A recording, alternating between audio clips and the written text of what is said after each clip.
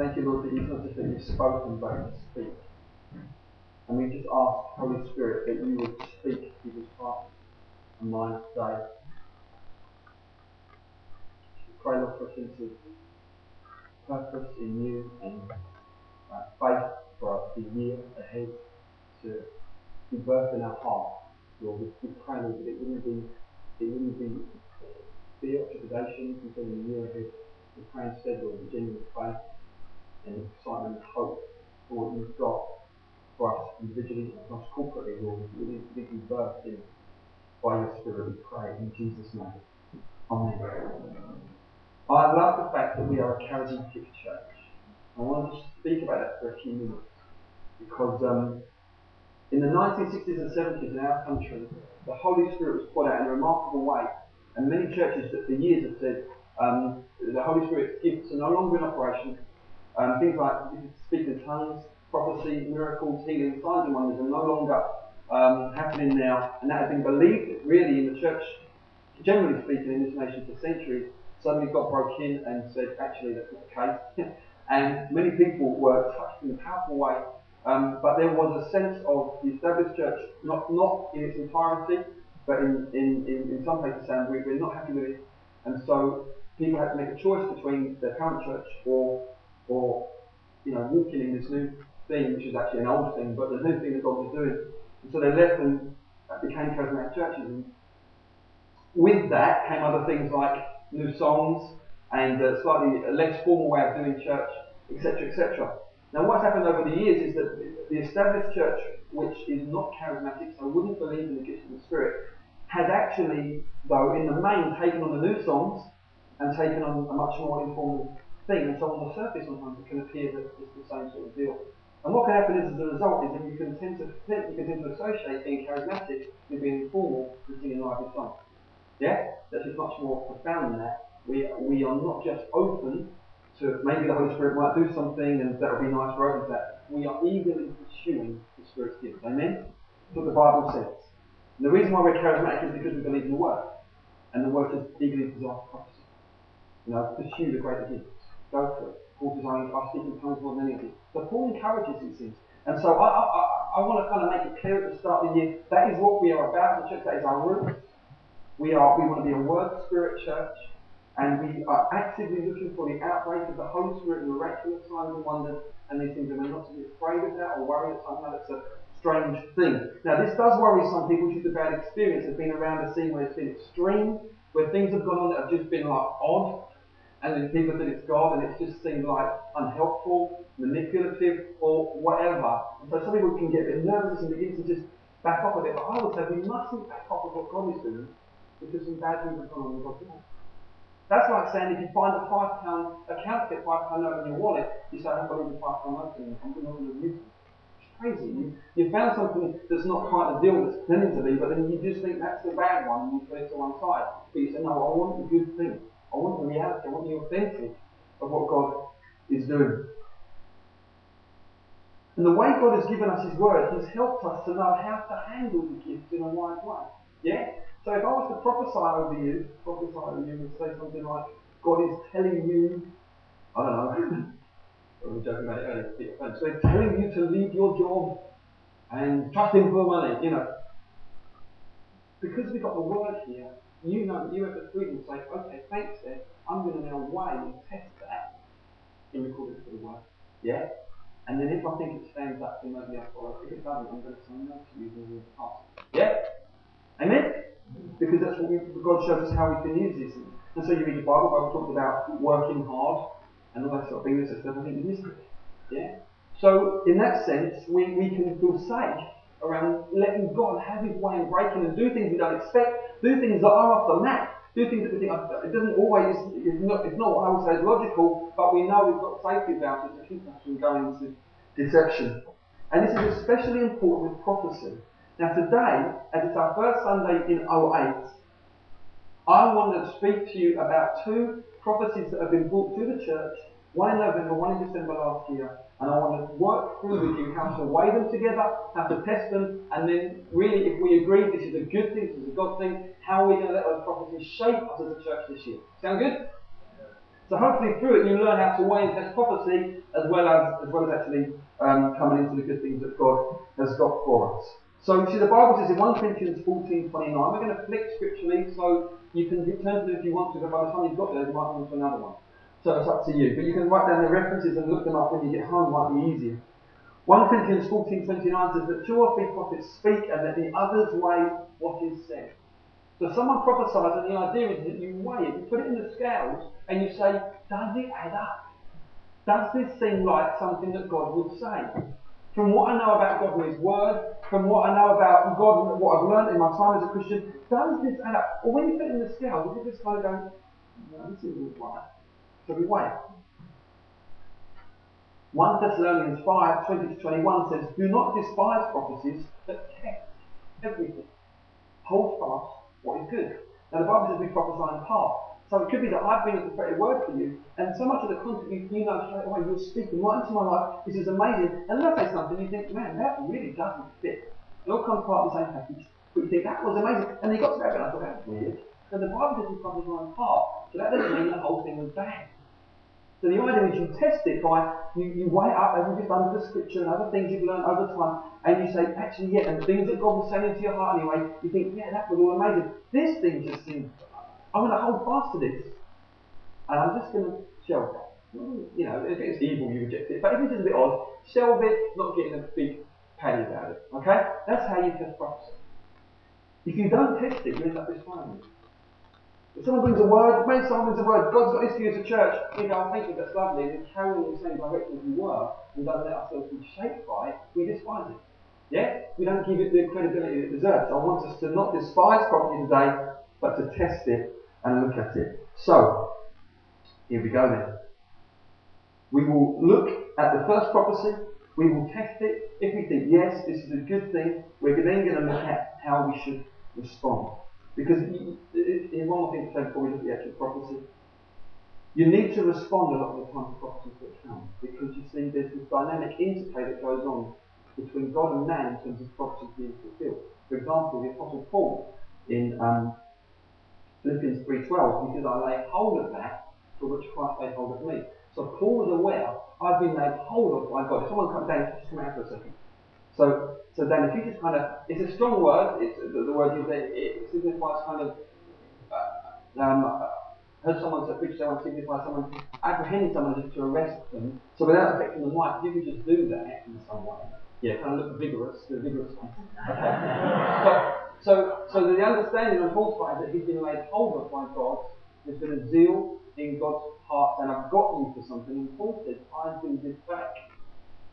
Yeah? That's what Paul said. I'm going to lay hold back of God, which God has laid hold of me. Okay? So that's the image. Did very well. That's the image there. Yeah.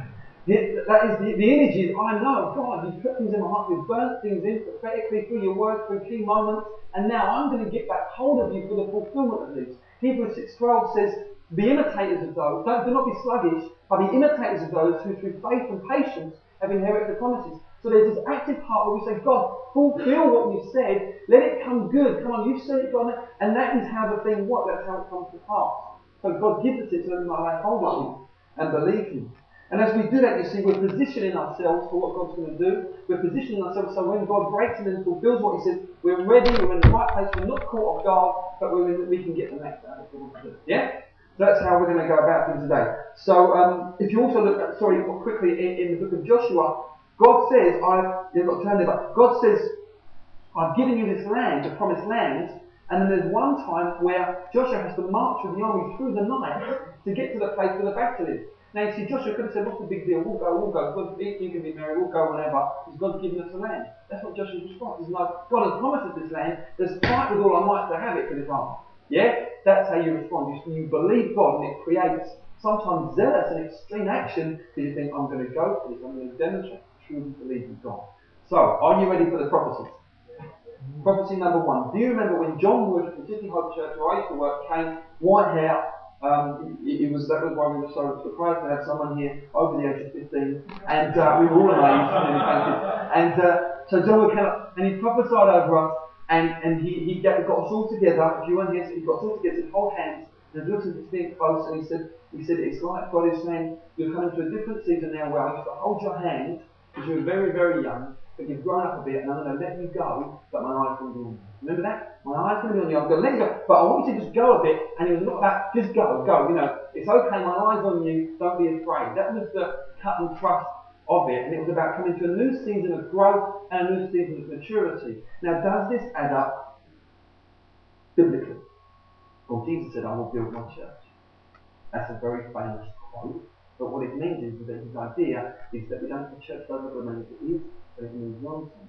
Ephesians 4:15 says we are to grow up in every way into him who is the head, into Christ. So the idea is that we come to maturity. We come into the likeness of Christ. So what John was saying, although it was prophetic and it was for us at that moment, it fits biblically with God's idea for the church to come into maturity. You're not to be like children the whole time, kind of being blown around by every wind of doctrine and blown around by deceitful people. You have to come to a place where you're able to stand your ground and you're growing up. Psalm 33:18 says, behold, the eye of the Lord is on those who fear him. So God's saying, you can go, but my eye's on you. I'm watching you. You see it biblically. So biblically, this word stands up. But what about the other way of testing it, which is, what did we feel God would say to us as a church anyway? Where were we at? What were we feeling in our heart? Well, do we or do we not use the word go a lot? If you've done missionary training, you should now at this point say, yes. Yeah. Okay, so we look at the Great Commission where Jesus says, go and make disciples of nations. We look at the fact that the way we're supposed to reach people and to grow is not by getting people to come to us, but by going and loving people and shining our light. And so John was saying a lot of time, go on, let go of your hand, you can go now, but my eye's on you. And so I believe it absolutely connected to where we were at. We had our big Christmas events coming up where we've been going and saying to people, we'd love you to come. So it all worked beautifully. And obviously we've got the church-wide outcome. So I believe where we were as a church, it fitted, it was right, and biblically it stands up. Okay? So we've just weighed it together. Does that make sense? So I think, okay, we need to respond to this. How can we respond? Well, 2 days after that, by the grace of God, I called a special offering. Never done one before, but there were things that we needed. A projector, a van, and to run an alpha in a public setting, which is obviously going to cost money.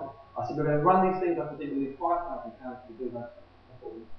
So we did a special offering. I know you guys gave me 5 days notice, emailed you Tuesday. I felt, no, I've been encouraged, but God was in it. We need to go big, we need to go and believe God. Praise God, we raised £5,000. Hallelujah. Yeah? So for me, it was a sign of favour. God's with us in this. It's a good thing. We've got the projector. Hopefully we'll be using it in the canteen if we're out in there next week. Me and Dean went to look at a van yesterday. The mechanic's looking at it tomorrow. If it's good, we'll hopefully by Tuesday. So it's happening. We've booked up the venue for Alpha. So we're using the money for what we said. Hallelujah. So, when I was 11 years old, I had my first day out without parental supervision. Who of you remembers their first day out without parental supervision? What was I? No, when I was in year 6, so I lived about a mile and a half from my school in a rough area. When I was in year 6, my mum said you can now start walking to school by yourself. When I was in year 7, said you can now go out by yourself on Saturday. I mean, I've played up and down the street on my stable before, but you can just go in year 7. And I remember my friend, and I felt like the biggest guy around, you know. We went into a shop and we bought Disney back at Christmas. And then walking along and doing it. The world was my oyster. And it just felt like, this is great. It's a strange thing. I mean, I remember it now. How many years ago now? 7 years ago now. And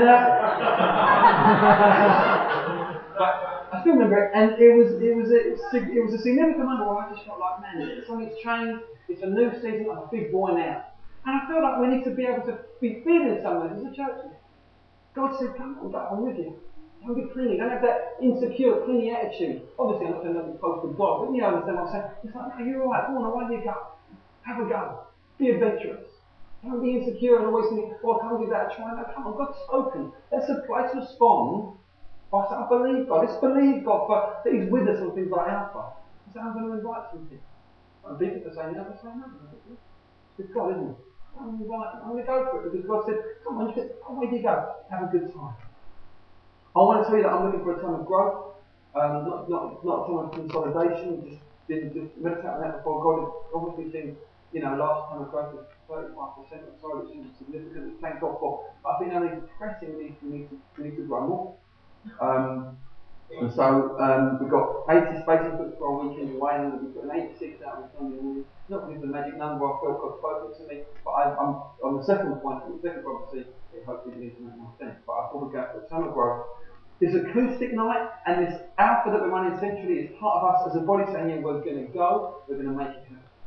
Okay? So if you've got no one to bring to alpha, you can go to the Sally's on that evening and there'll be intercession going on.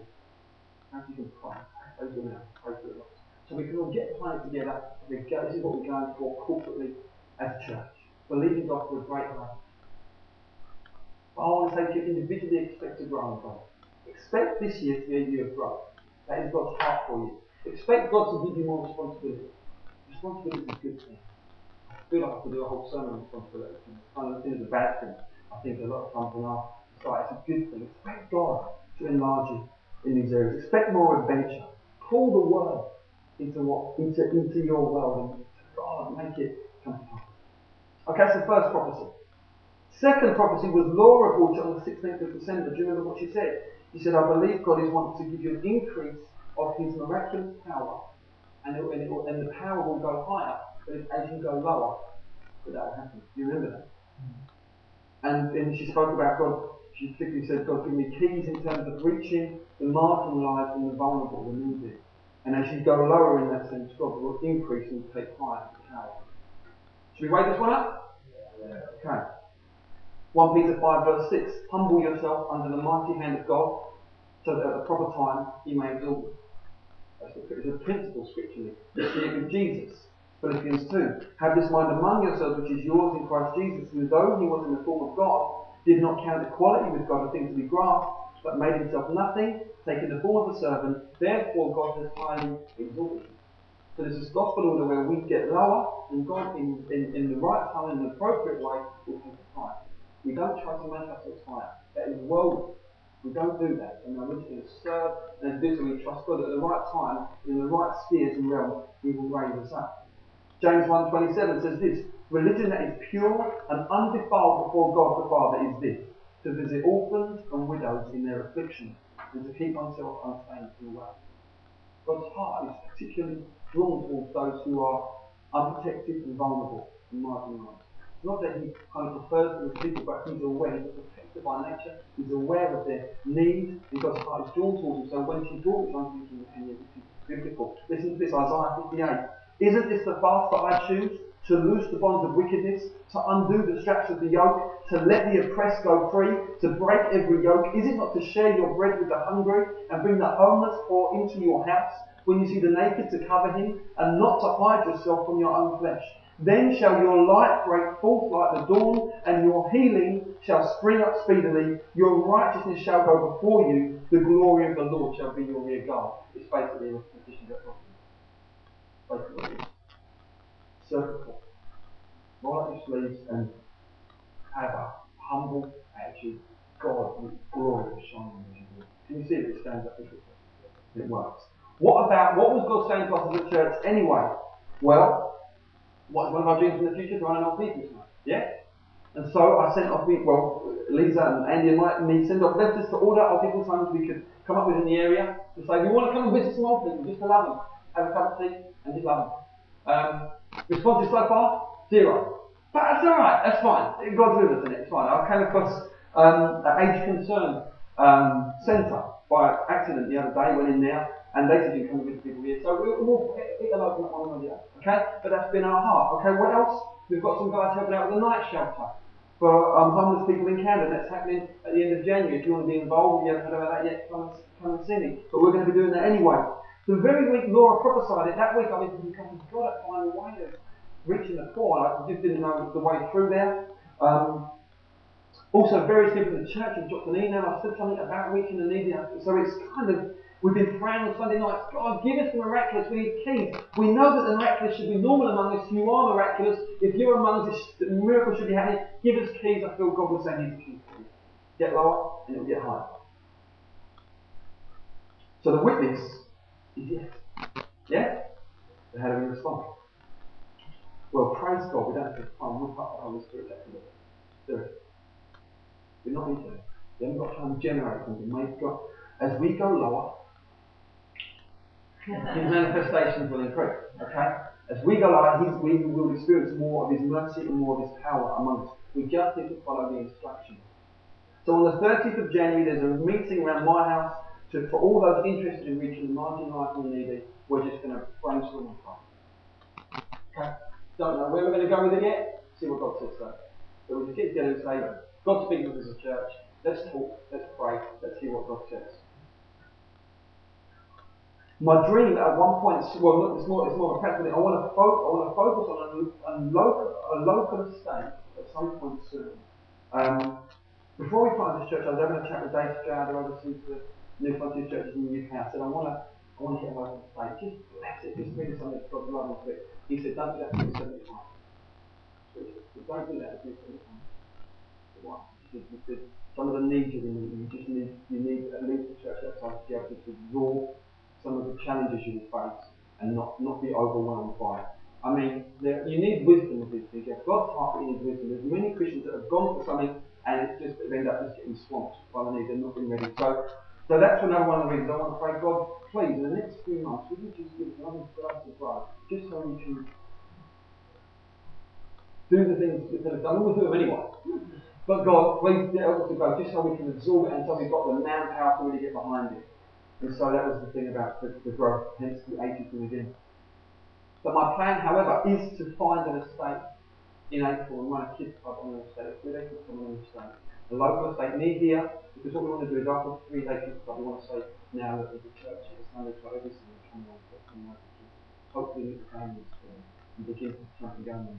We may also put a team together during those same 3 days to knock the estate and just anything we do, decorating, just stuff. And we'll just see what God does. So that's the plan in April. So also, wouldn't it be great on Sunday just to have people come to the tea and place homeless, hungry, and now have tea and place and go, oh, let's go to church. Yeah? Just about 3,000 really need it. Wouldn't it be good? Yeah? So I just want to encourage us, let's have that heart and let's be praying into that. Because God wants us to do it, so He's going to help us with it. And as we do it, it's vital that we expect God's power to rest on us, because that was part of the prophecy. It wasn't just go low, it was, and my power will increase. So we need faith for that and praying that one in. So that we get to a place where all the people that we're reaching, it's transformation, not just exhaustion. Yeah? An anointing to see transformation in life change. So, to just sum up, God has spoken, and I want us to treasure His church.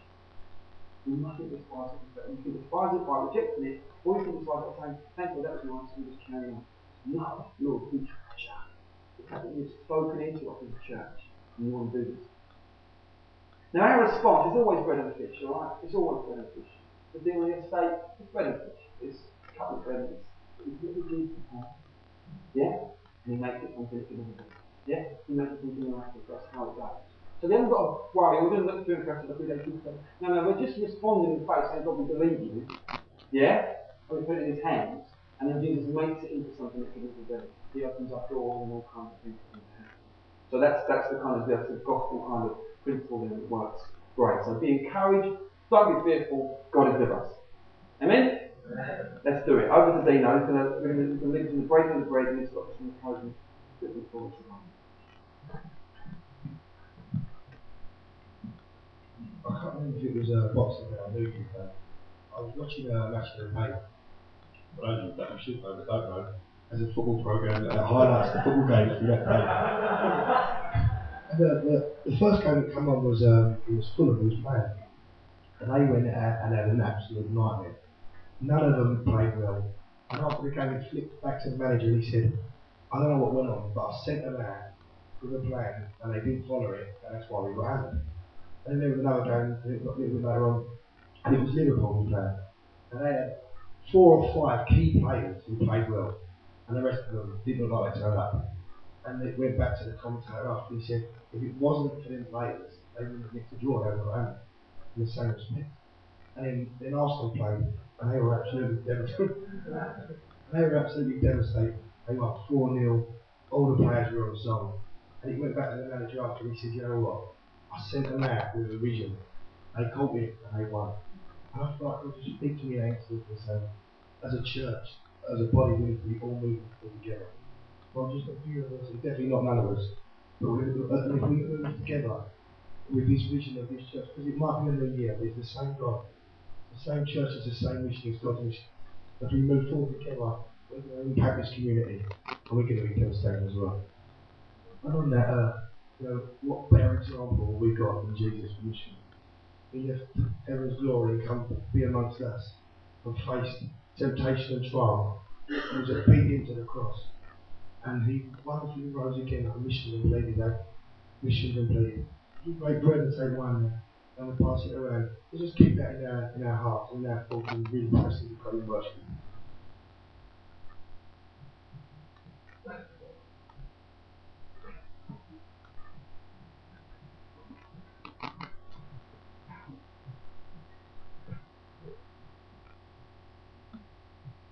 Nice my band come up.